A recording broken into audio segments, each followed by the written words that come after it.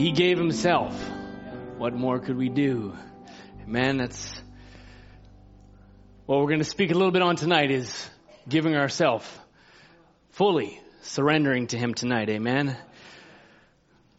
Good to see everybody on a Wednesday night. I know it's summertime and everybody's out taking time with families, but we're here just to spend a little time around the Word. Fill our cups. Amen. Not that I can do that. He only can do that tonight. So why don't you turn your scriptures with me to Matthew 16.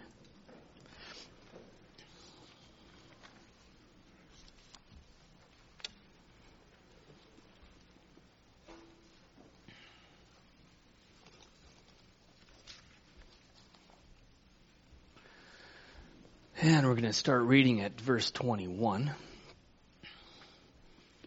This is just after Peter had a wonderful revelation. Amen. And Jesus just told him, "Thou art Peter, and upon this rock I'll build my church." So this had just happened, and we'll start reading just after that. And we'll maybe start at 21. From that time forth began Jesus to show unto his disciples how that he must go unto Jerusalem, suffer the things of the elders, many things of the elders, chief priests and scribes, and be killed, and be raised again the third day. When I read that scripture, I always go to the other side of when they're all wondering what's happening. When Jesus is now in the tomb and they're totally forgotten that he's going to raise from the dead, and they're there all scared, and soldiers are after them, and quite a frightful time. But here Jesus had actually already told them what was going to happen, and they had forgotten that. Then Peter took him, verse 22, and began to rebuke him. Peter rebuking the Lord Jesus, saying, "Be it far from thee," saying, "God forbid, Lord, this shall not be unto thee." It's not going to happen. This is not going to happen. And you can see Peter here, a little bit of his own thoughts being interjected in there. This isn't going to happen. And of course, his own desire and his passion for Christ and his love for him. This just isn't going to happen. But he turned and said unto Peter, "Get thee behind me, Satan. Thou art an offense unto me, for thou savorest not the things that be of God, but those that be of men." Brother Branham said he was speaking to the Spirit that was anointing that for Peter to say that. He knew that Peter loved him. Then Jesus said unto his disciples, "If any man will come after me, let him deny himself, take up his cross, and follow me. For whosoever will save his life shall lose it. Whosoever will lose his life for my sake shall find it. For what is a man profited if he shall gain the whole world and lose his own soul? Or what shall a man give in exchange for his soul?" Amen. Let's just pray. Heavenly Father, we've read your word. And Lord, I am so conscious of what it required to put these pages together of the scriptures, and the lives that had to be lived out, and the trials and the burdens and that people had to bear, Lord, so that these scriptures could be wrote. And here, many, many years down the road, we can read it and it can give us strength. It can pour in comfort and peace, Lord, and through all the many scriptures, I'm so thankful. Lord, we just don't read it just to read words, Lord, but we know it's life and life eternal, Lord, that comes out of these pages. For it's you that inspired men of old, Lord, to write these words down that they could encourage us, Lord, at this time. Lord, so tonight may we just receive from you, Lord. May you break the bread tonight to your people as we just fellowship a little on your word now in Jesus Christ's name. Amen. Amen. You may be seated.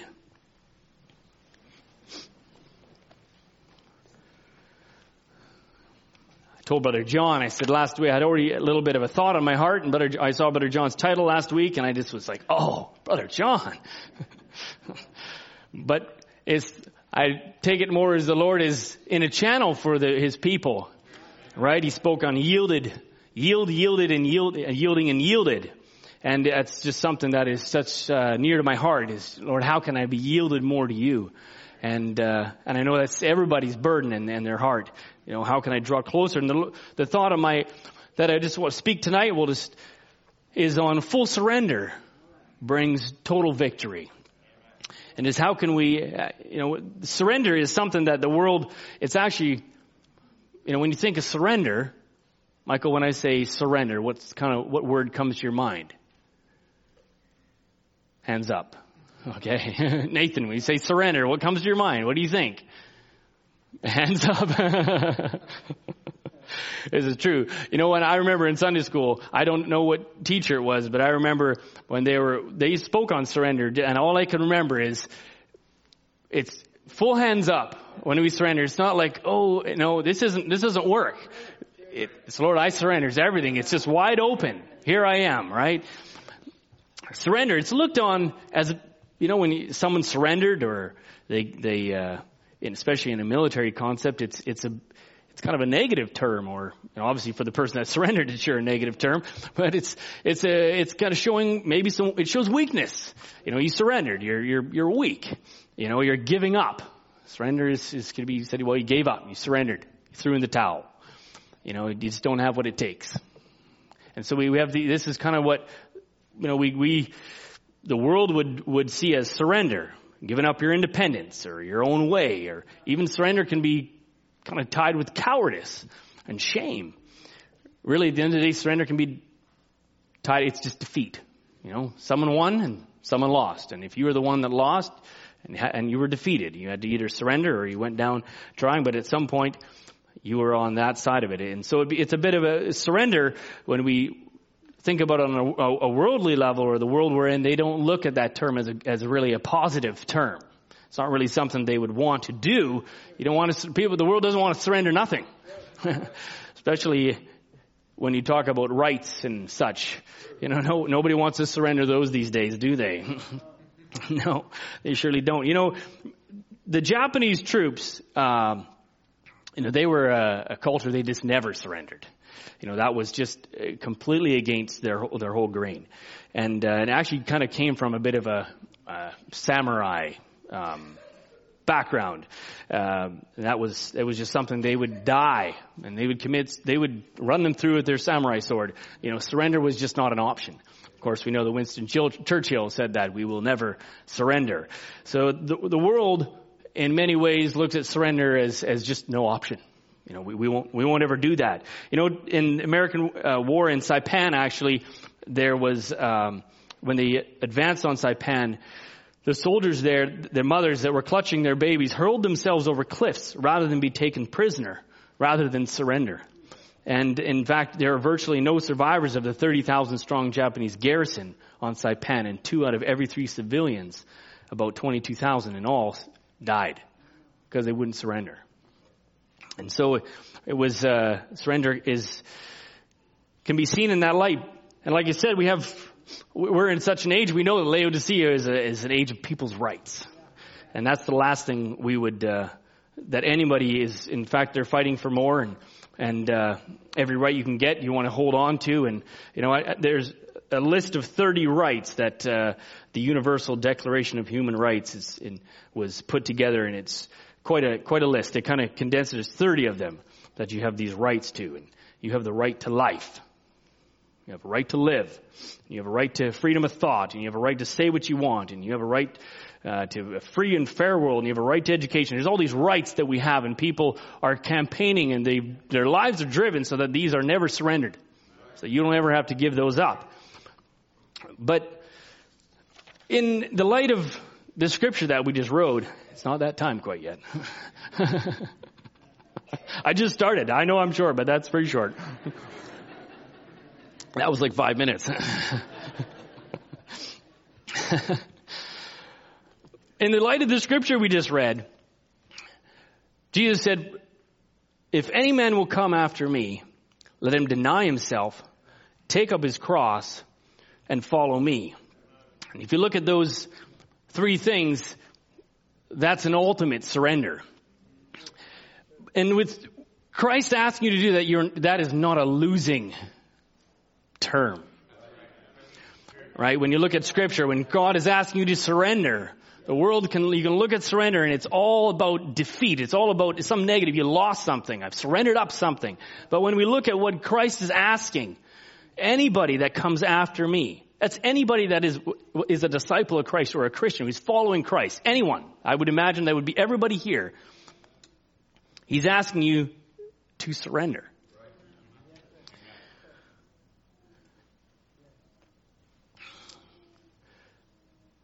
It's not in a sense that you're giving up. It's you're giving over to Christ. You're giving over control. When we think of surrender, we talk about surrender. You come to a place where you've given all your abilities and all your thoughts and your strengths. You're giving that over to Him and you're surrendering that to Him. And we'll just talk about that a little bit tonight. So the three things that Jesus said, He said denying self, giving up all your own ways. So what is denying self? Denying self requires you to give up anything that we would want or seek that would hinder our doing the will of God. Okay? It doesn't mean that if, just because you want something doesn't mean you necessarily can't, that it's wrong. But when we look at something that our self is desiring, if it is taking the place of the throne where Jesus needs to be in our life, that is something you would need to deny. Right? A want or a desire, and it's as in the place where Jesus and His will that needs to be, that governs and powers our lives, that's what you need to deny. So tonight, just as we talk about it, let's look inwardly, because sometimes it's the smallest thing that is actually hindering us from actually going forward in Christ. It's hindering what He can do for us, because it's a full surrendered life that then God can actually do something in, right? It's not you have 3/4 of your life and you've kind of not surrendered a portion of it. God can't do a work in that life. He can't move forward in that life if you're holding something and not surrendering that to Him. Amen? There's only one master. We know that. If God is going to rule in your life, then we have to be subservient to His will. Amen? We must be willing to give up anything in our life in order to please God. So this denying of self, it could be the things of the world, anything that our flesh would desire, contrary to God, our ambitions, our interests, where we spend time. What do we do that is something that is taking away from what God is wanting to do in our life? God is asking us, Christ is asking us to deny, let Him deny Himself. One person said, he goes, we mostly spend our time conjugating 3 verbs: to want, to have, and to do. Craving, clutching, and fussing. And therefore we're kept in perpetual unrest. Right? So it's looking at those things that we're craving for, we're wanting to have and to do, and it's constantly keeping us in a cycle. And Christ is asking us to deny those things that would keep you in that constant unrest that would hinder you from surrendering to Him.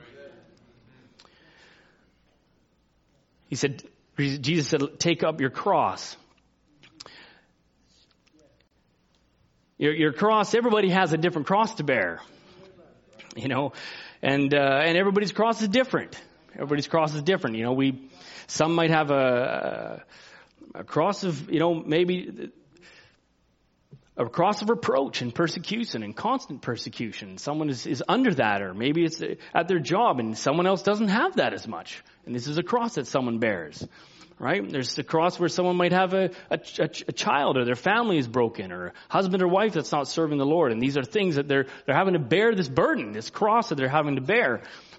God alone is the only one that can give that cross, or to take those burdens and to help those ones in their cross. And one little bit of a story. There was a time, once upon a time, there's different ones that were Christians bearing crosses, and were invited to come and bring their crosses and put them in a heap. And each man could take up the cross that he liked best. So of course nobody took the one that they had brought, because everybody feels that their cross is heavy. And my burdens are heavier than other burdens. And all right, so they all put their crosses down, and everybody took a different cross. And each went away with their neighbor's cross on their back.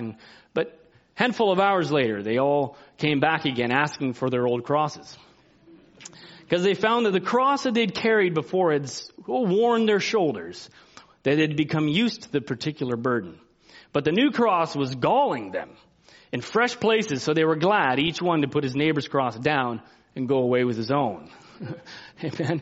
So we can always look at someone else's life and say, oh, they don't know what I'm going through. They don't know what my cross is, and I wish I could trade up my cross. No, Jesus said, take up your cross. He's given you a cross to bear, and he's given you the grace to bear it.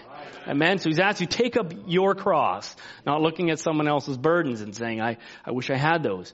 And we can't run from our cross. We've taken it up. Sometimes people try to run from trial to trial, or some people even move from place to place, trying to sometimes get away from certain things. They find out the cross is just coming with them. And they find that those problems or those burdens, etc., are just, it's their cross. That they're bearing it. It ain't going nowhere but with them. And so you can't run away from the cross that you've picked up, that the Lord has placed in you. I know sometimes our cross gets really heavy, and we would just almost faint under the burden under the bearing of the burden that the Lord has given us. But our Lord is helpful. He's gracious. He's faithful, and he's given us scriptures that can help us bear those scriptures. God is not going to let you take something that you're not able to handle. We know that. Amen. And so we can look up to the hills from whence cometh our help, for it comes from the Lord. Amen. And when Christ asks you to take up your cross, you're resigned to carry it to the end. Amen. It's not who starts. It's who finishes the race. Amen. So when you pick up the cross, you're looking to the finish line, and we're going to bear the burden, bear the cross that we've been given right to the end. Amen. It's such a blessing when you can talk to somebody that has a great cross and burden they're bearing. And they are, and you can look at them and you can, in some ways you're pitting them, you're praying for them. You're saying, Lord, help them bear this burden. And you can talk to them, and they are as joyful, and they're just speaking of how the Lord is sustaining them. And you can walk away and saying, wow, that's a real believer that's taken up their cross. They're not begrudging what they're bearing, but they're able to say, Lord, you gave this to me, and you asked me to surrender myself to you, to deny myself and take up my cross and now follow you. Amen.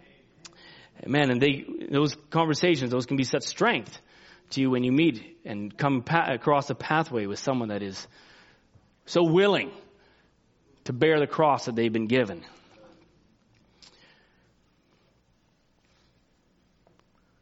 The next scripture is, whosoever will save his life shall lose it, but whosoever shall lose his life for my sake shall find it. And that losing, it's whosoever will surrender, denies and deny his life will save it. It's that you are living because of the surrender. You're living because of the surrender.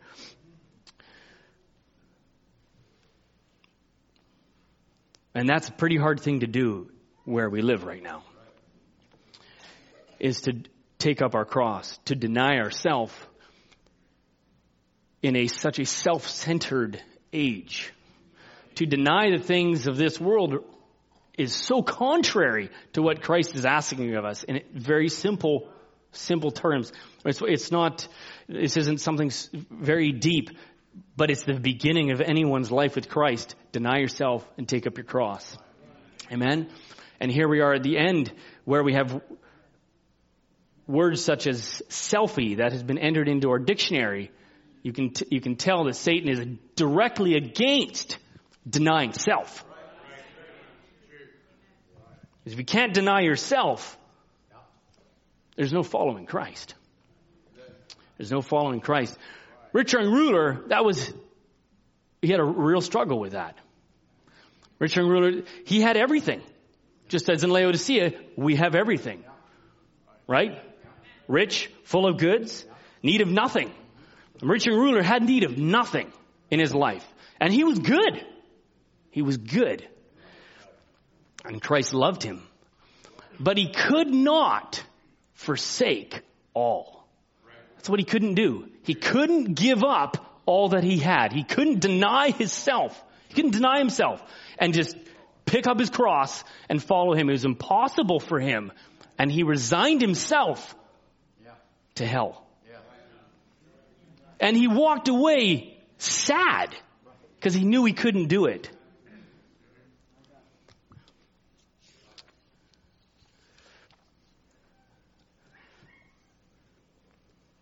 It wasn't in him to do it. There wasn't a seed inside that had a yearning desire to say, Lord, I want to lay my life down at thy feet. Amen? And then we can take a heart there and know that wasn't there for him. It wasn't in him to lay his life down. It wasn't in him to give up all that he had. So it's there for us to see. And as a warning, what would happen just by not being able to deny ourselves to follow Christ. We are all through the scripture. We're typed to sheep. Typed to sheep. For he is our God, Psalms 97:7, and we are the people of his pasture and the sheep of his hand. And today if you will hear his voice, we're sheep. We're typed to sheep in many ways. And Jesus himself, John said, behold the Lamb of God who taketh away the sins of the world. Sheep, and it's been, you all know. But, when we've heard it over the years, but they're just the most simplest little animal. They're just so simple. They have, Brother Branham talks about it. They just can't do nothing. They just straight up can't do nothing. They can't find their way back when they're lost. They just stand there. Brother Branham said if they get lost, they just stand there till a wolf eats them or till someone finds them. It's essentially what he said. They just bleat. They don't have any way to defend themselves. They don't have some claws or some teeth or some poison or they got nothing. With some animals, they got poison on their back. So you eat them and the guy dies. But they don't even have that.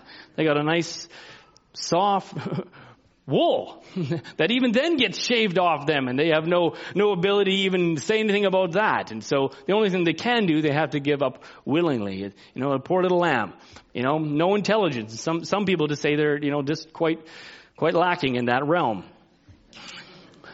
It's a sheep. But the only they do hear is they can hear the shepherd's voice.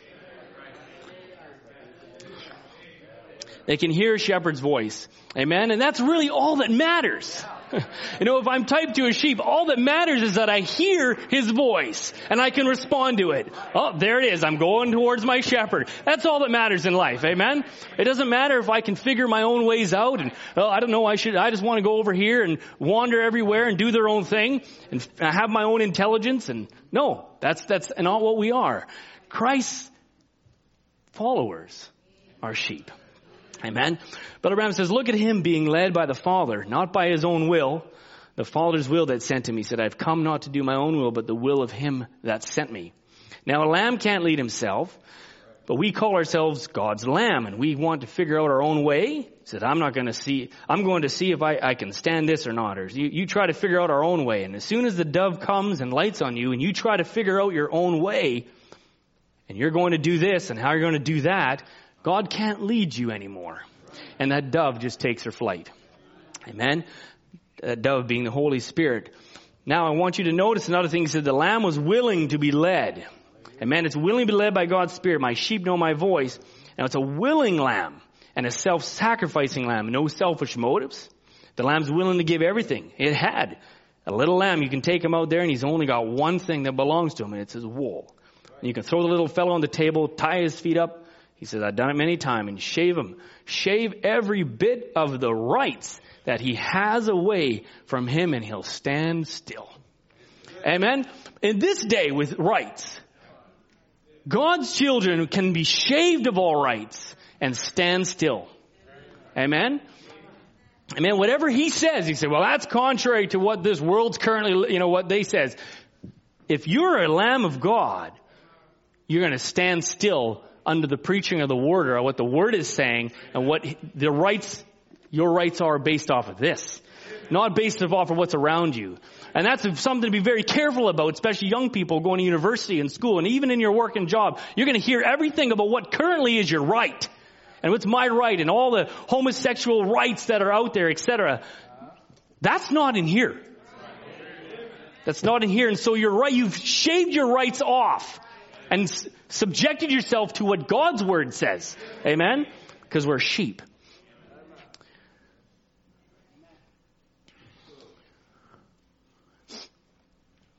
You know, when you surrender to Christ, there's not even a worry, and there's no anxiety or involved in that surrender.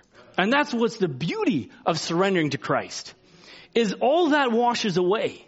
And there's a complete peace when He's in control. I've surrendered all my desires, all my ambitions, all my ideas, and all what I would like to do. It's all at His feet. He's in control. I don't need to worry about it.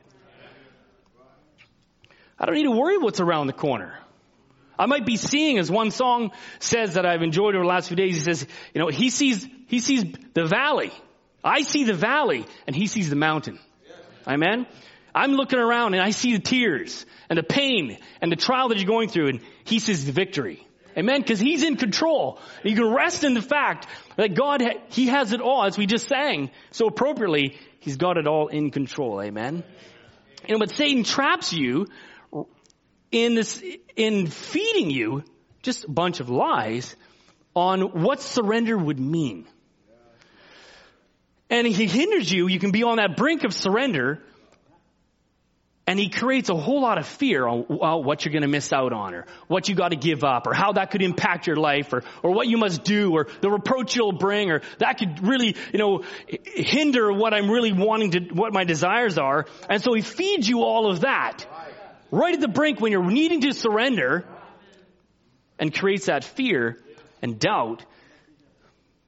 And someone is stopped. And I say, how many people have missed their opportunity because they've listened to Satan's lies of all the different circumstances and bridges that he builds out in front of them that you have no clue what's going to happen. And you build the bridges prematurely. And you look at them, what's going to happen? But what are his end options? If that's the situation you're in, what are Satan's end options? He's going to give you everything, but you say, well, where are you leading me to? If I'm going to listen to what you're saying, where you go? I can tell you, it's a very simple answer, and you can give it to him next time he talks to you. Hell, death, etc. That's very basic. It's very straightforward. That's his end all. That's where he's going. I would say, Lord, I'd rather surrender to someone who's giving me life at the end of the road. Amen. Whether the toils, whatever's happening here, the burdens that you're bearing, I know that life is at the end of that surrender. Amen.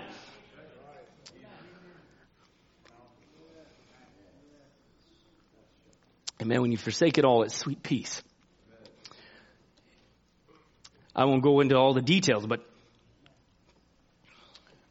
many of us have been there, and I've been there at a point where you're having to give up everything that you might have planned for in your life. And you've tried, you've put your will into it, and you're realizing you just keep hitting the brick wall. And you come to a point where you have to hand that over to Christ. Because when Jesus said in the garden, not my will, but thine be done, and we'll go there, that's a whole lot. And I've spoken it before, I believe it's some young people and different ones. It's a whole lot different to say that than it is to really do it. To do that.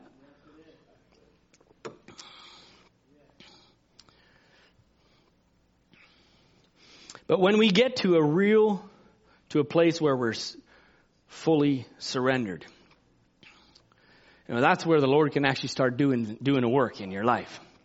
Amen. And I've always just enjoyed the example of the potter and the clay. And how when we become just that fully surrendered life, and that clay that is moldable and soft, and God puts us on that spinning wheel, a potter's wheel. When you actually look into it, the lump of clay, which we are typed and likened to. It has no shape or form. It's just this lump when it starts out. It's just this thing of clay. And the potter dips his hands in water. And he starts to pat it and get it all centered up on the wheel. And I'm not a potter, but just over the time, just looking at what that process is. And I just thought it's significant that water is so involved as we're washed and kept soft by the water of the word. Amen. Amen. It requires water. And the hands are so important because the warmth of the potter's hands, keeping that clay pliable and soft and moldable. Amen. And he dips his hands and he places his hands around that clay and he starts to squeeze and he starts to shape in and he starts to put pressure on the clay. And you wonder why we go through life and there's pressures. And we can go through some great pressures. Well, it's just the potter's hands and he's just shaping us. And I can imagine many potters have some fairly good arms because it's a lot of effort that they're putting on that clump of clay as they're trying to mold it. And they bring it out. Some are tall and they have to bring the clay out and it comes really tall and they're pushing and they're applying. And that's the trials of our life. It's the trials of our life. Amen. And we're surrendered though to that potter's hand because he knows what he's seeing at the end of the work that he's planned and he started. Amen. And so he starts to mold and that's our surrender. Say, I don't know, potter, master potter. I don't know what you have for me. I don't know what I look like at the end of the day, but he does. And there's our surrender. There's the peace in that surrendering because he's now shaping us.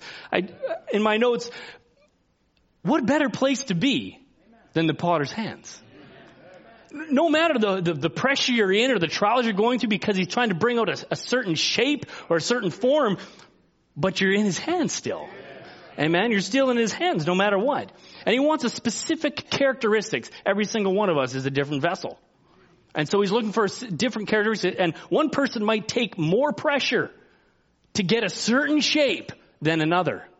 One might be something a little more simpler, and that's what the Lord wanted. That's what your purpose is for. One's a little longer and has maybe some more ornate pieces to it. It takes different. Everybody's different. And God has that in mind. He knows, like you said in the beginning, he knows exactly what your vessel can take on the potter's wheel. Amen. After that molding, and that's a process. Sometimes he has a certain design in that vessel of clay, and he brings out this little knife. And he starts to cut. And he starts to just cut little bits away. He said, you know what? This piece is just not needed there. I need to pull that out. And he's creating a master design of your life. Pulling out just little things. This isn't quite what I have in my mind for this son, for this daughter of mine. And he cuts it out. Amen. I've listened to your song many times, Sister Natasha, because the potter knows the clay. Amen. How much pressure it can take and how many times around the wheel.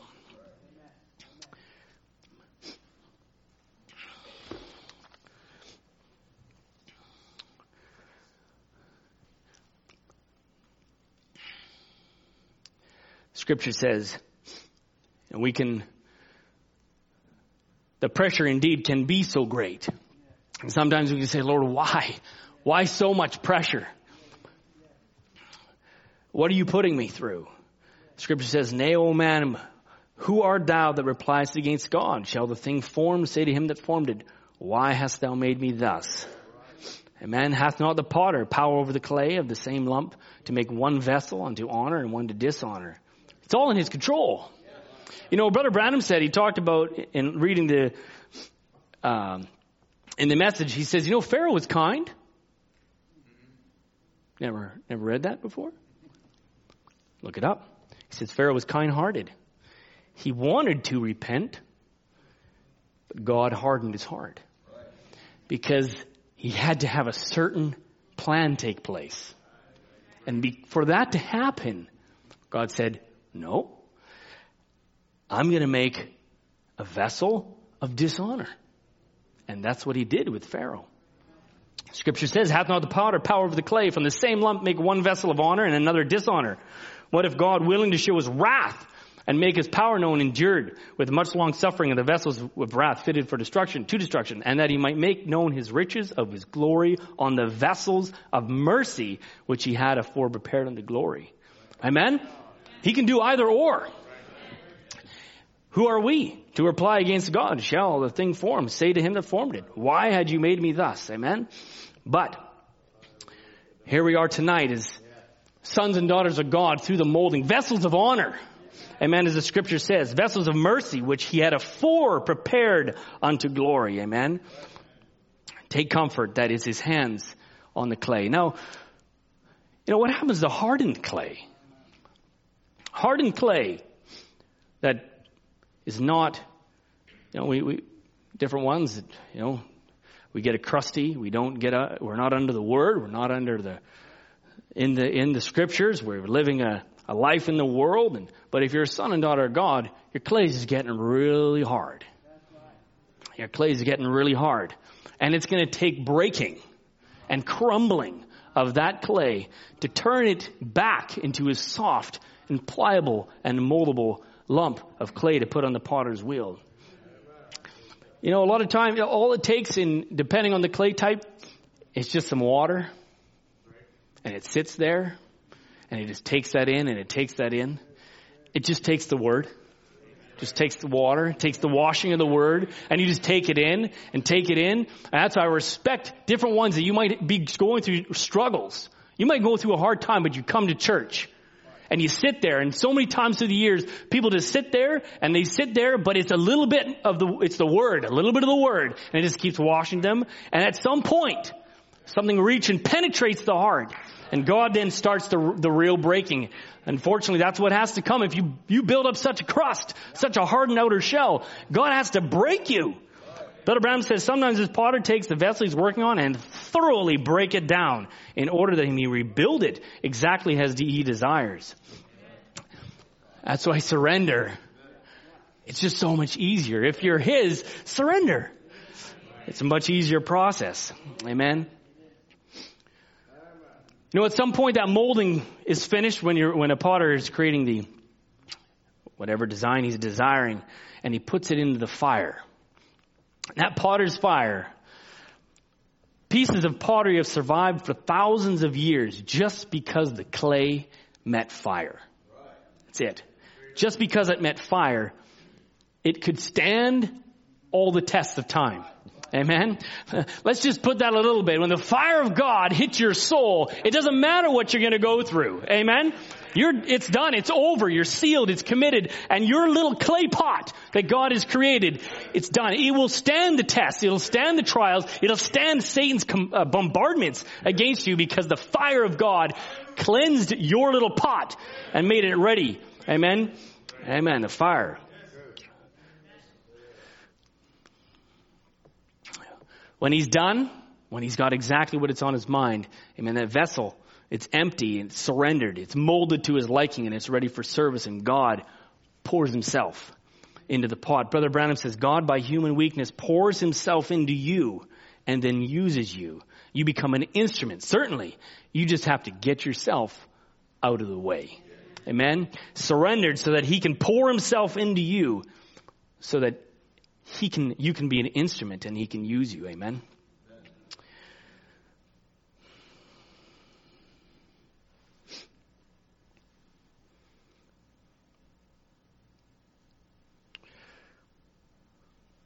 Christ is not asking you to do something that he's not done. He's not asking you to surrender everything. He's not asking you to do something that he's not already gone through. Right? Jesus is not asking you. He said, Scripture says in Gethsemane, Matthew 26, he says, then cometh Jesus unto them, unto a place called Gethsemane, and he saith unto the disciples, sit ye here while I go and pray yonder. And he took with him Peter and the two sons of Zebedee, and began to be sorrowful and very heavy. Then saith he unto them, my soul is exceedingly sorrowful, even unto death. Tarry here and watch with me. Exceedingly sorrowful, even unto death. Christ was going through a strain that we probably could not even relate to. Bearing the burdens of the world's sins, knowing what was ahead of him. Brother Branham, he talked about it. He didn't want to leave. He didn't want the pain. He didn't want to leave his disciples. He loved his disciples. Christ, he was in a human body. He was bearing this as a human, as flesh and blood, as you and I would. He bore great strain under why? And he went a little further and fell on his face and prayed, saying, "Oh, my Father, if it be possible, let this cup pass from me." What a great turmoil and burden he bore, but nevertheless, not as I will, but as thou wilt. He went through the surrender that he's asking us to do ourselves. He had to surrender his will in the garden. So he knows exactly what it's like when he says, deny all yourself. Deny what you want. Deny your desires. Deny your ambitions. Submit them to me, to my will. Because I did that. I know what that feels like. I know the sacrifice involved to lay your will down at my feet, because I did that. Amen. Everything he was tested against, he stood it. Brother Branham said, in the face of sickness and him being Messiah, he healed them. In the face of death, he brought it back to life. In the face of Calvary, in his own death, he defeated it by surrendering himself. He defeated it by surrendering himself. If that's all you get out of the service, total surrender brings victory. That's how Christ defeated death, by surrendering himself. Amen. Why? By the word. He said, destroy this temple and I'll raise it up in 3 days. The word said so. And in the presence of death, he defeated it. He overcome death. In the presence of hell, he defeated hell and overcome hell. Yes, in the presence of the grave, he overcome the grave. Why? All by the word and humility. Being able to subject himself to the word and humble himself to what the word said. And he said, oh my, there's a real man. There's the one to make your example. See, he defeated everything and he overcome it. Amen. He did it out of love. Amen. It wasn't because when God is asking you here, Christ is asking you to deny yourself, to take up your cross, and this is just an unbearable thing to do. And and you're straight. No. He did it out of a love for you. It was a burden. It was a strain. And he knew that the sacrifice it was, but he looked at who he was doing it for. Amen. He saw you. He had to see you, and he said, I must do it just for them. Amen. He did it for you out of love. I will sacrifice. I will lay my will down. And in humility, he defeated death and overcome the grave. Amen. Brother Branham said Jesus gave us the example how to do it. Now we want to know how to overcome. You want to know how to overcome? You go through a lot of issues. You go to a lot of struggles. How do you want to overcome? This would be something to hang on to, wouldn't it? Jesus told us how to do it. He said, see, humility. Girded himself up and took a towel, washed his disciples' feet, wiped them. The very God of heaven, he said, humiliated himself. The very God of heaven, he said, humiliated himself and went to the lowest place. A servant wiping dung and dirt off their feet of the disciples. He said, how did he overcome? It was by humility. Because he could surrender himself. He says, great, humble. He said, Jesus constantly, he was greatness. He says, greatness humiliates itself. He says, great humbles itself. Greatness. He overcome because he submitted himself in humility to the word. Christ gave his will over. And by doing that, giving the word preeminence, he conquered death. Amen. That same word, because Jesus Christ is the same yesterday, today, and forever. It's a scripture we heard many, many times. But it doesn't decrease just because you heard it so many times, doesn't increase the power and the impact of it. Because the preciousness of that is if it worked there, it works now.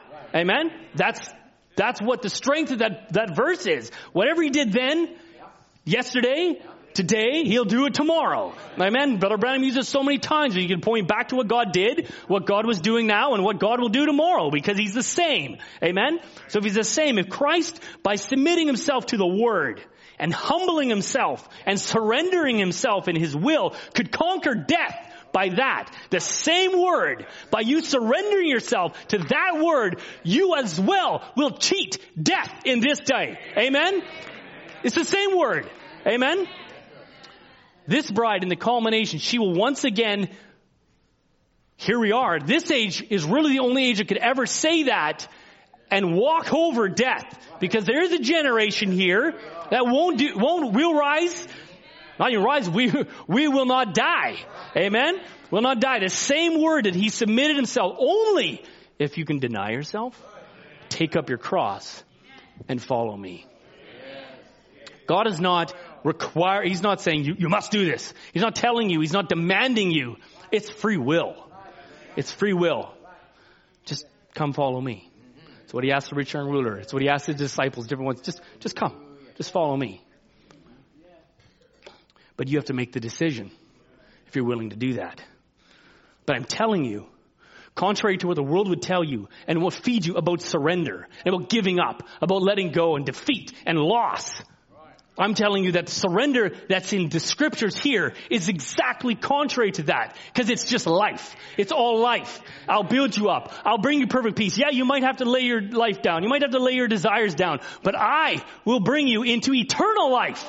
Not into death. Not into hell. If you want to listen to surrender to the other, there's only two. There's only two.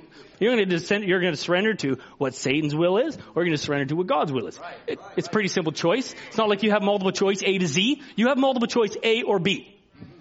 Which one?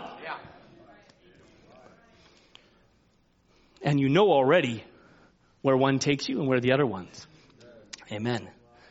And the seed inside you, though, is going to draw you to surrender at his feet. Scripture, Philippians 2:5-13 says, let this mind be in you, which was also in Christ Jesus. Amen. The same mind. Amen. That cherishes the same views. The mind of Christ. Let it be in you. Amen. Who, being in the form of God, thought it not robbery to be equal with God, but made himself of no reputation. Took on the form of a servant. God in heaven, King of Kings, surrendered all that he had and just came down in the form of a servant. And being found in the fashion as a man, he humbled himself and became obedient unto death, even the cross. That is fully surrendering.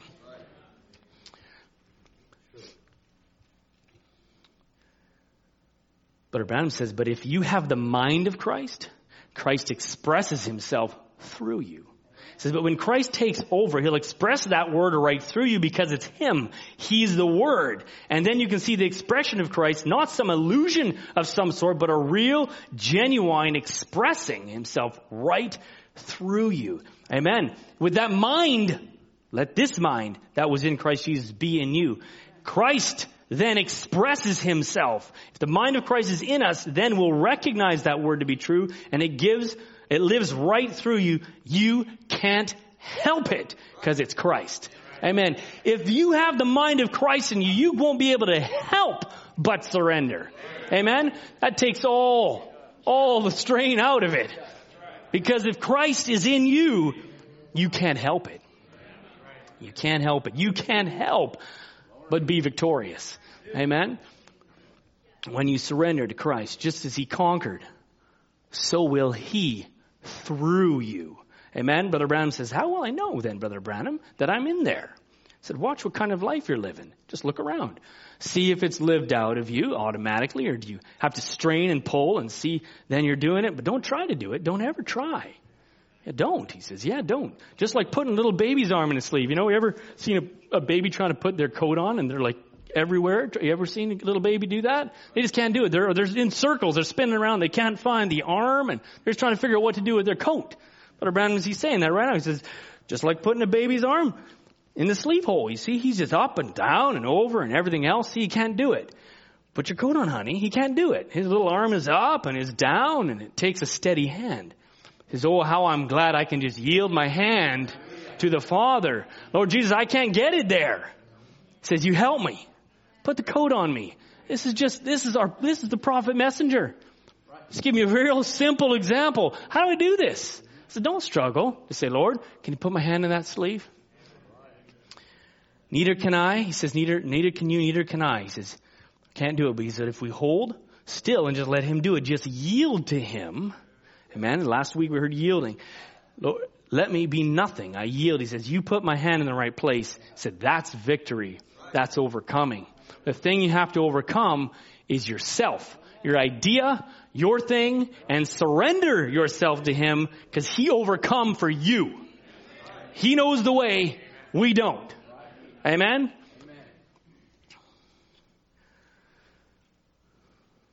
That's why all the worry's gone. When you do that, the worry does go. When I switched my, God switched my career plans, and when I let my passion go, when I let that go, all the strain of it just left. But as I tried to do something, and as I tried to kind of, this is going to work out, and, I'll just kind of do something on the side, I'm doing this, but I'm also going to maybe try, keep another occupation path open, etc. And, but it came to a point where it wasn't happening. And I had to give that up. And when I did that, all the strain of it left. When I sacrificed and I surrendered it, really I prayed, Lord, why just take the passion from me? Then I don't have to worry about it. No, I had to surrender it to him. Because it's a sacrificial life we live as a Christian. And then we give that to him. And then took all the strain out of it. Because then I said, Lord, you're in control. You do what you want. You do what you want with me. Amen? Why does God want a full surrender? What does he want? He's God alone. And he alone will take the glory. He alone will take the glory. I know some people, especially in this day and age, they look at that and, they just balk against that. But I have in my notes a little later on. In me, I love to serve the King of Kings. You can go back in ages and ages gone by, and there were soldiers. They just gave everything. And I'll talk about one example. For a king. For a natural king, they give everything. They lay down their blood and everything just because they served a king that they believed in. Our king desires all the glory. He's God. He's sovereign. He can do what he wants. And here we are to serve him.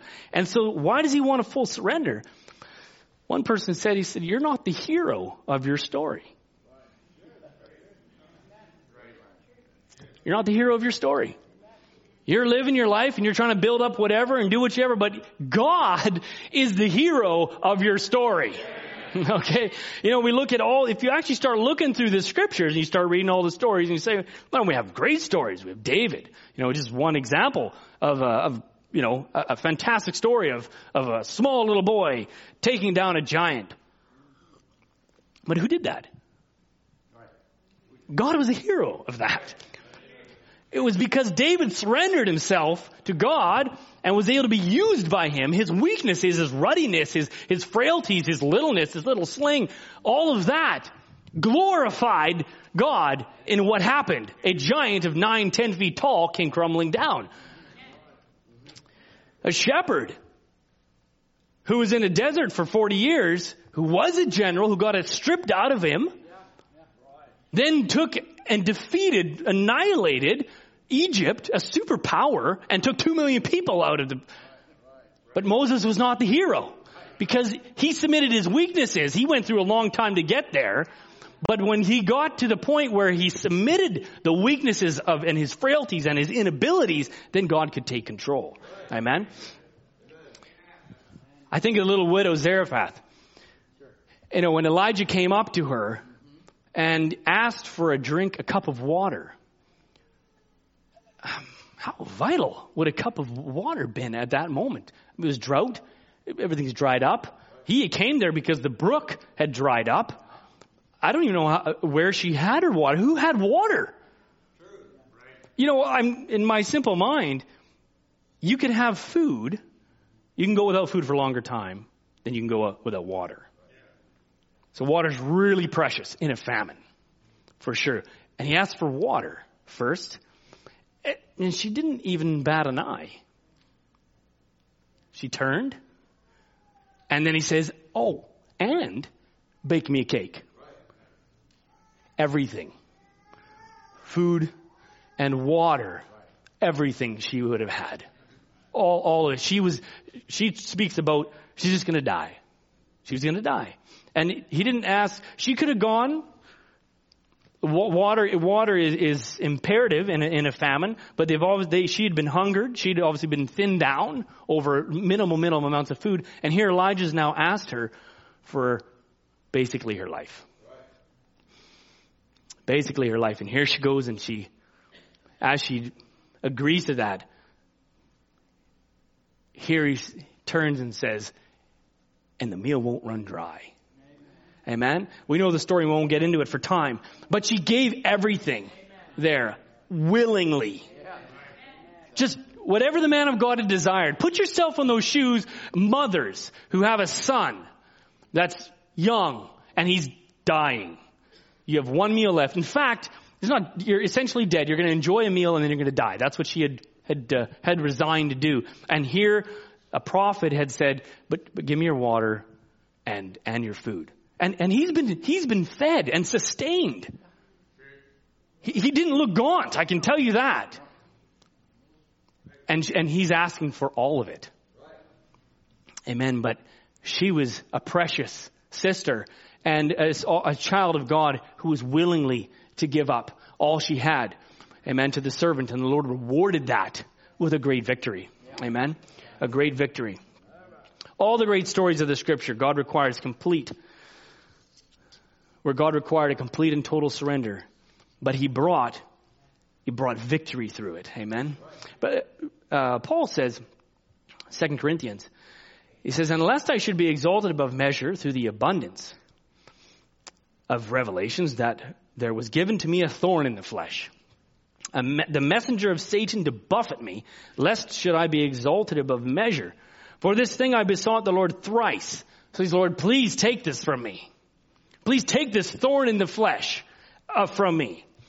3 times he asked the Lord of that. And he said unto me, the Lord said unto him, my grace is sufficient for thee, for my strength is made perfect in weakness. Amen. Most gladly, therefore, Paul says, therefore will I rather glory in my infirmity than the power of Christ, that the power of Christ may rest upon me. Amen. You might see a weakness. Paul had a thorn in his flesh. But he said, I would rather glory in that because God said, my grace is sufficient because my strength is made perfect in your weakness. Amen. Look at your weakness as God's strength. Amen. Paul said, my strength is made perfect. My strength becomes more perfect. God, Brother Branham says this, my strength becomes more perfect as you become more weaker. The more you can yield to me, the better I can use you. The more you can get yourself out of the way, the more you can forget your desires and your ambitions, etc. Now, I'll just put this in. Just because God's asking you to surrender it, he's not meaning you need to just go now sit on a log and I'm just nothing. I just everything I am, my ambitions, it's just I'm nothing now. No, that's not the case. If you look at Peter before Pentecost was bold and he was driven and he was just boisterous and he was the same after. But it was channeled. It was channeled because God got in him and took all those characteristics, weaknesses, and then pioneered the beginning of the church. Amen. So he's not taking everything away from you when you surrender it. You're giving him your weaknesses, who you are, what you'd like to do. Say, Lord, is this what you'd like me to do? Is this what you'd like me to be? And putting those at his feet so then he can use you. Say, Lord, I'm as far as an inability, surely that's what I pray every time I come up here. Lord, I got nothing to say. I have nothing to offer. what am I doing here? But if you need me, I'm here. If you want something said, maybe just a phrase through the whole night, I'll say it. I'll go there and do it beyond what I want to do. I'm the last guy that wants to stand here, but I'm willing to submit that to you and do whatever you want to do. Because in my weakness, He's made strong. Amen? You walk your life that way. In your weakness, say, Lord, why am I doing this? No, just say, Lord, whatever you want, be strong through my life. Take all I am. It might just be a little cake, a little meal, one last cup of water. Give it to Him. Surrender that. Watch Him do a victory in your life. Amen? Amen. We'll come to a little close here.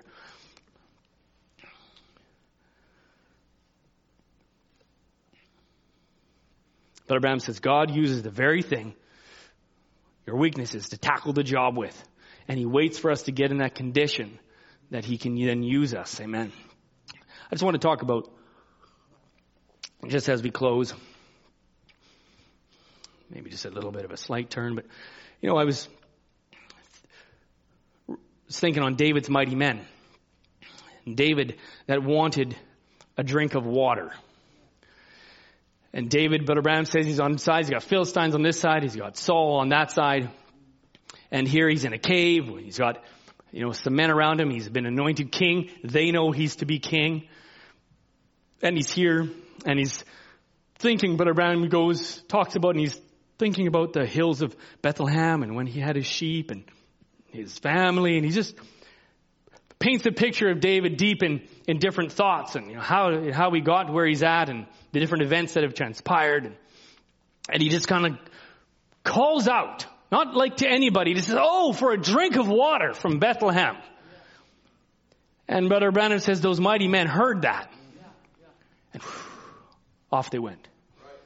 It wasn't even anything that he said, hey, I want a drink of water. I need it now. Better get out there and get it done. And you better be back here in a certain time. I'm waiting for it. And that's not how Brother Branham said it was. He just said, for a drink. And they're around him, hearing, hey, our king wants a drink. Let's move. And so off they go. For just a little cup of water. Small item. Small item. It wasn't a grandiose request. It was just off the cuff kind of thing, as his thought, a desire that he had.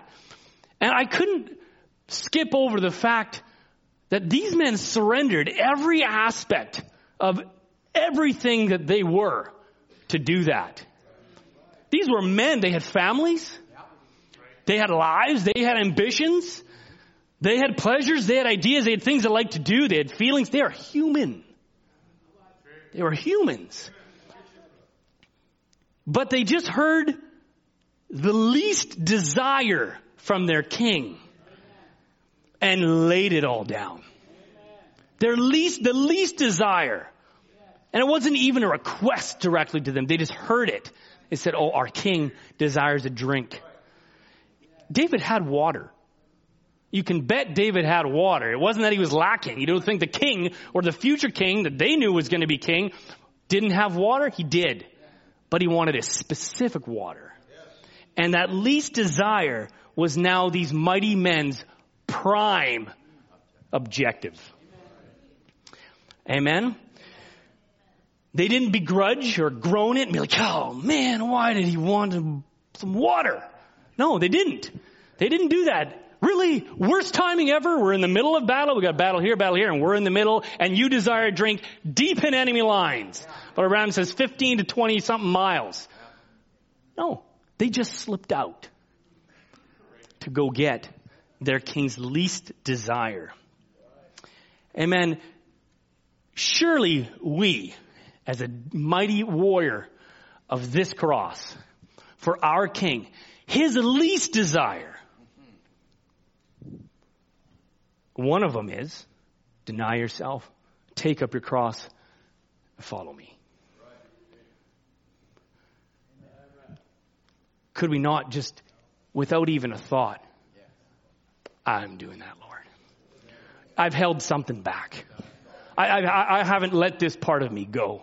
I've really been struggling with this area in my life, and I'm just going to lay it down. just the least desire of your king. Brother Branham says, oh, brother, I wonder if the warriors today are willing to cut their way through formalism and doubts and unbelief to refresh in the presence of the Lord his desires, the least of your desires. If it's through streets or whatever it is, he says, the least of your desires, Lord, is my command. Death don't mean a thing to me. Popularity, he says, what I am, what I will be, means nothing. Lord is to fulfill your desires. Amen. Musicians, you can come. It says that's the warriors. That's standing by the side of him. If they call me holy roller, if my name is scandalized, if they kick me in the streets, it doesn't matter. Your desire is my command. Amen. The least desire of our king is our command. If men of old could lay their lives down for a natural king and surrender everything they are, and at the end of their reward, it was death. They died. It was man-made glory. They could have got more riches or whatever. But here we are. Could we not even just lay our lives down knowing that, Lord, it's through this surrender of my life, surrender of my will, I can live victorious in this world, in this life. Amen. Lord, what is your bidding? I said, Lord, what is your least desire of me tonight? Amen. You ask that. We can just bow our heads. You just in your heart, you ask, Lord, what's your least desire of me tonight? Brother Branham says, the Lord is in the midst of his people. He says, do you believe it? Let's all rise to our feet. He says, this is the hour of divine consecrations, if you can believe. The Lord God requires consecration. He can't break forth upon us until we've been so surrendered to his will, to his power. He cannot break forth until we have our hearts so cleansed from sin, the things of the world, until the Holy Ghost can ride in upon us and so surround us now as he has me right now. And the prophet of God, knowing that God was right there at that moment, present with them, and he could see in that realm. I'd have to say, Lord, I believe I know you're here this moment. Not just then, not just at Brother Branham's time, but here in our service tonight. And if he's requiring consecration then, Lord, tonight, may we be so surrendered so that your will and your power can break forth upon our hearts tonight. Amen. He's just looking for a fresh drink. He just wants a fresh drink from your life, a surrendered life that he can then live through you and be an overcomer. And so Lord, I'm including myself in all of this. So, is there something in me? And I've asked myself, Lord, is there something deep in my heart? Brother Branham says, Lord, I surrender everything. I said, Lord, make me not one of them hardened lumps of clay. I want to be moldable. I don't want to be soft. I want to be formable. And so Lord, if I'm holding anything back from you, reveal that to me. I don't want even one part there. I don't want one desire. I don't want one thing in my life, one ambition that is contrary to you to get in the way of him being able to move completely through me. And maybe it's a hard choice. And you have to lay that down. You have to lay, like I said, I've been there. Many of you have been here, where we've had to lay down a really difficult situation and say, Lord, whatever you want. I have to sacrifice it. If I have to give that up, if it's contrary to your word, then I lay it at your feet and it's over. Brother Branham says, but I fought, Brother Branham. I've quit smoking. And I've tried to let my hair grow. I've tried to do this. I tried so hard. I just can't do it. Brother Branham said, just don't try it anymore. He said, just take hold of his hand. Like we said, put my hand in the sleeve. He said, I'm just going to give you my hand, Lord. I'm going to walk on, Lord, looking to you. He said, it'll happen. You might be just struggling with something, and you're trying to do it yourself. But I said, just stop. Just take a hold of his hand and let him do the rest. Amen. Amen. If you have something in your heart, just lift it up before him. We'll just have a word of prayer. Commit it to him, Lord. Lord, we want you to be able to work in a complete way, Lord, in our lives. Lord, we want the power power of God to be able to move, Lord, without hindrance within your people here. And Lord, if there's one thing that hinders you from moving, Lord, and having access to a heart, God, may we just be able to commit it to you. Sometimes Satan makes it such a difficult choice, and he puts so many roadblocks, so many thoughts, so many decisions that he thinks people that you potentially have to make. But Lord, may they draw back. Say, I don't care what the future holds. I don't care what lays before me. All I care is that it's surrendered and laid down at his feet tonight.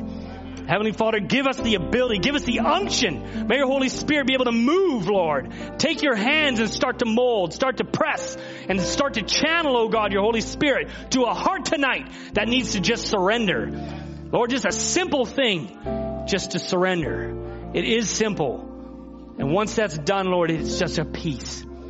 Because now, Lord, you're in control of a life that might have been careening off, but now you've actually made it, Lord. You brought her back out of a surrendered heart, Lord, we pray. May we just linger in your presence tonight. You do what you choose. You do what you desire. Just a midweek service, Lord, just a simple thought, but it's your scripture. And may now, Lord, it just anchor something deep in maybe just even one heart tonight.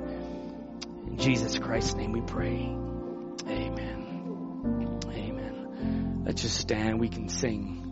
I've just been singing over and over and over again, I surrender all. Sister Brianna sang the song, and I just listened to it so much. Let's just sing it. Let's just close your eyes. Don't worry about somebody around you. And say, Lord, I surrender. I surrender all. Oh, all to Jesus I surrender all. To Him I freely give. Oh, and I will ever and trust in His presence daily.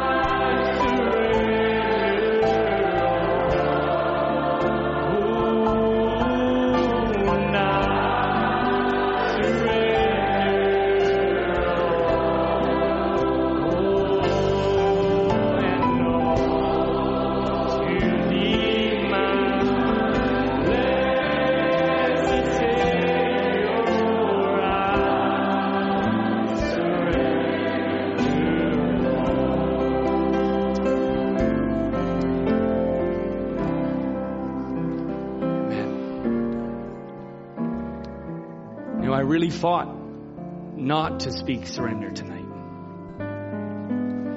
And if I have to believe it's just maybe for just one soul that's just looking to give and to lay it down, just finally, once and for all. And you've been up and you've been down, and you've surrendered some and then you've not, and you're needing just to give it all. We can come to church, we can come, we can go, we can come, we can go. But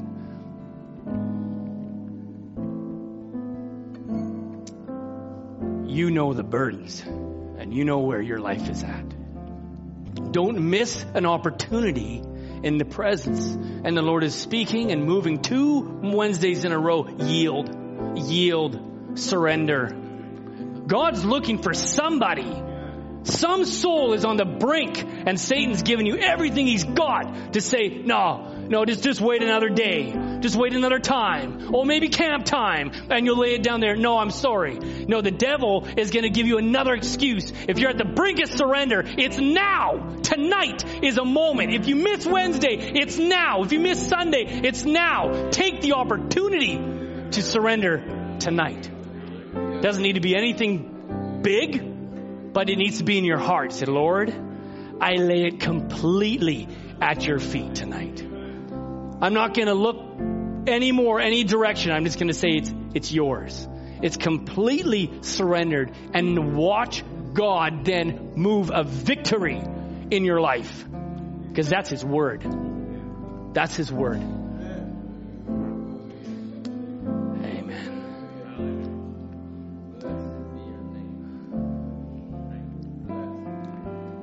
Let's just sing, I love you, Lord, and I lift my voice.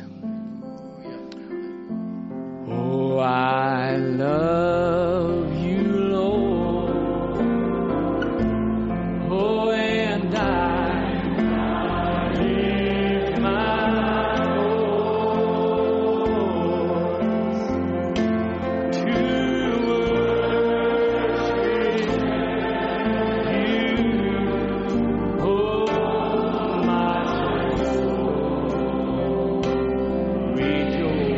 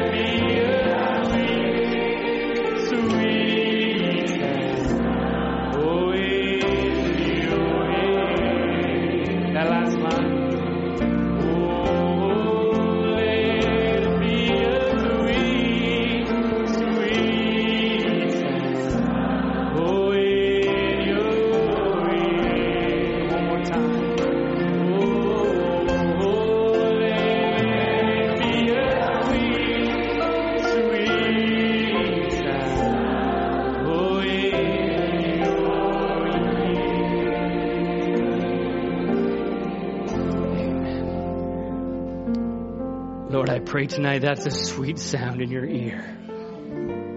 That your people just love you. Love to lay ourselves down and check our hearts. Sometimes just the only words that can be said is, I love you, Lord. I love to serve you. And I love to lay my life down for you. Commit the hearts of your people here tonight, Lord. Would you move, linger with them, Lord, go home with them. May your presence, Lord, just ever go with each one, we pray. In Jesus Christ's name, amen. Amen. Mind the Holy Spirit. Have a wonderful week. May He do a victory in your life. Amen. God bless you.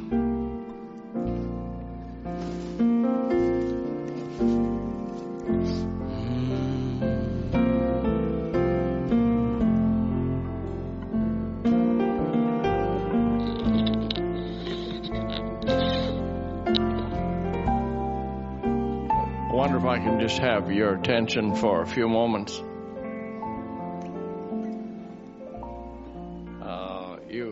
You've listened to Michael speak tonight, and I feel I want to say a couple of things because we have other young people here. I don't know how you look on Michael. I see him as, grandson and so on. And you might think, well, he's behind the pulpit because of that. No, he's not.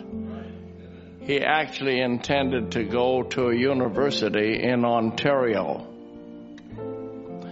And he just knew with his marks, they would never turn him down. And there was only one university. I wonder, Michael, if you just want to stand up here a moment for me. Some of it I don't recall. I don't remember. But how old are you? 37. He's 37. He'd been looked upon in the office as a go-for boy. Go and fix the computer, go and do this, and go to the camp and organize the young people's things and do all of these things and fix that and fix this and so on and so forth. But actually, his marks, since he left school, he intended ever since he was 37, that's 32 years, he intended to be a doctor, a specialist. And ever since he was about 5 years old, he always wanted to be a specialist. My wife and I bought him a kit where he can take parts of bodies and so on. And he would have one of the brothers here worked at the slaughterhouse and would bring him eyes and bring him kidneys or whatever more from the slaughterhouse. And his mother, who's sitting at the organ or at the piano there, she would find these things in the deep freeze. Right. He's smiling now. He would find all these things in the deep freeze.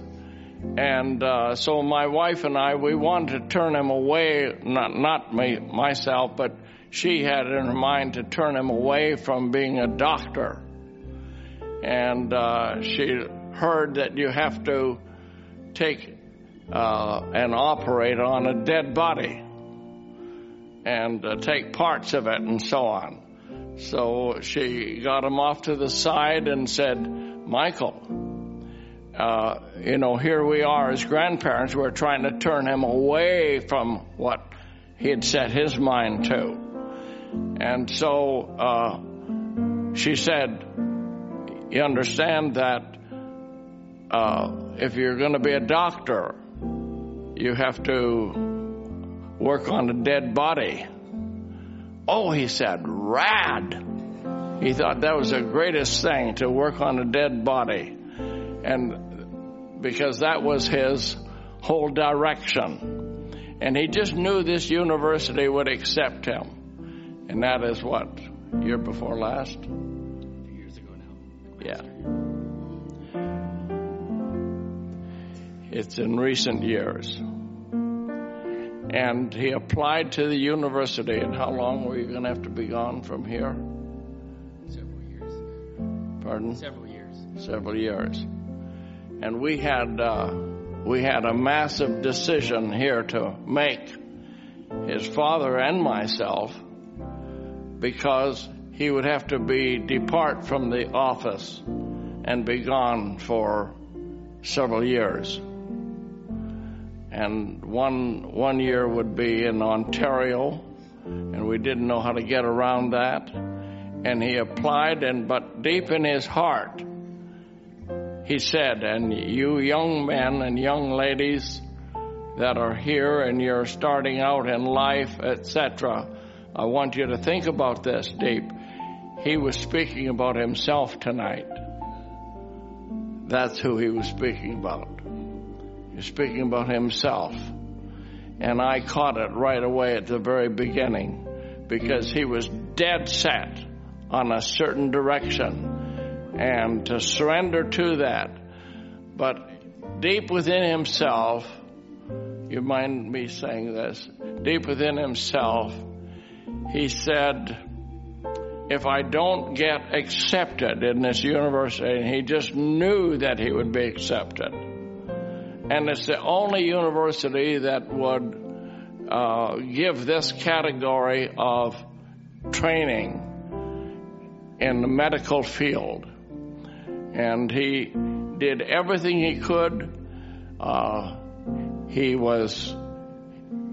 were the courses you took? You took deep sea diving. You took deep sea diving and actually did that. What else was it? Film school. Pardon? Film school. Film school. Film school, yeah. Oh. Yeah. And nursing.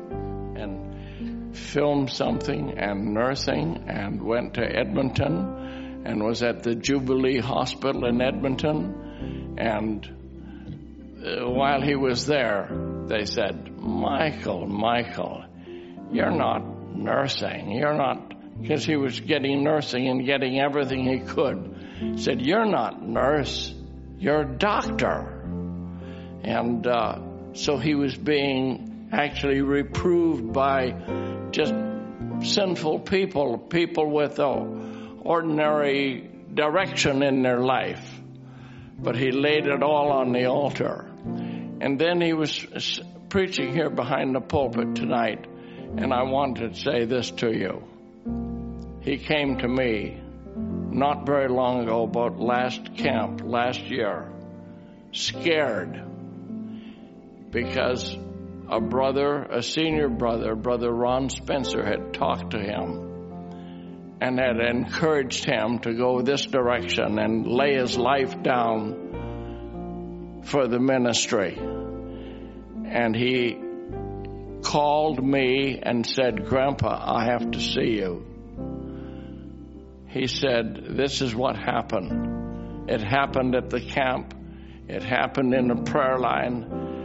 I have never, ever in my life expected to take the Word of God. I consider it such a sacred thing. I have never viewed myself as doing that, and I don't want to do that, and I don't believe I can do that. The person you saw behind the pulpit tonight, that's what he felt about himself. And he spoke to his wife, Abigail, who's here, and they were both literally in tears because he had no ambition to stand behind the pulpit. And he never felt qualified enough. And it's up to God if God calls a person. So he was speaking of himself tonight, and I wanted you to know that. And I was involved. And he said, I don't want to have anything to do with the ministry. And I thought of a man running from the presence of God. So just give your life. We don't know what God's going to do. And I'm as surprised as you to see that he would stand behind the pulpit. And I never intended on this. I had not planned on it whatsoever. I have a picture here, and it's one of 3 pictures that I have. And the lady that's standing here with this old car, that's my mother. That's my mom. And I think she has about 6 or 7 years, and she's gone. In 6 or 7 years from the time this picture was taken, less than 10 years, she's gone. And as a result of that, I lived without a mother all of these days. My daughters have never seen their grandmother, ever. And she's left at 32 years old. And she was just maybe 22 or 23 here when this picture was taken. She's actually out inviting some friends to her wedding. And she did not know she would have a great-grandson. And when this picture was taken, she was devoted, absolutely devoted Catholic woman. And when my father got saved at an old kitchen chair, he was totally transformed. He would actually drink homebrew till he was not merely intoxicated, but unconscious. And he then desired that his wife would be saved. And he would go up into the attic of our little house and pray. And for 5 weeks, but they never expected to be together. They never expected to be separated. But she even contemplated that. And 5 weeks later, she was gloriously saved and transformed. And the message you spoke tonight, Michael, about surrender. She surrendered absolutely everything. And I remember, I'm just going to give you a little testimony. I remember when the town drunk was driving by, or walking by rather, and the kids were throwing snowballs in northern Saskatchewan and hitting him with snowballs, and my mother called him in and pulled him into the house, sat him down on a stool near the stove in the kitchen, and began to clean out the ice and snow around his collar. And I admired her. I thought, how brave a woman, this old drunk man, how brave she must be. And she was scolding him and preaching to him and telling him he needs to have his life transformed and changed. And this was a woman who knew in her early 30s, younger than yourself, she knew what it was to have her life totally transformed. And what a happy home we had. And I had this in my hand, and I felt I need to get up if there's an opportunity. I need to just get up and say to you young ladies, she didn't know she was going to be gone. You might be looking forward to wedding and marriage and so on. I can just tell you, life is very, very, very unpredictable. And that's life. But that at the end is eternal life. And to surrender yourself to this gospel, there's nothing like it in the world. And I can say to you with full force, serve Him. I wish I had 10,000 years to serve Him. And I would say that to you, Michael, and say that to the brethren that minister behind this pulpit. We want to serve Him. And we say with all our soul, Thy kingdom come, Thy will be done. Not my will, Thy will be done. And if this congregation would just say that, you just give yourself to it. It doesn't mean you throw away your talent or your skills. Michael never threw that away. He always desired. He knew that's what he was going to be. But God had something changed, something different in his mind. And so I just want to say to you, whatever you've planned for your life, just go ahead and stay with it. That's fine. But never give up the surrender part. The surrender part is number one. That's number one. Just be yielded and surrendered. God bless you, Brother John. And God bless you. Thank you for your time. You're dismissed in Jesus' name.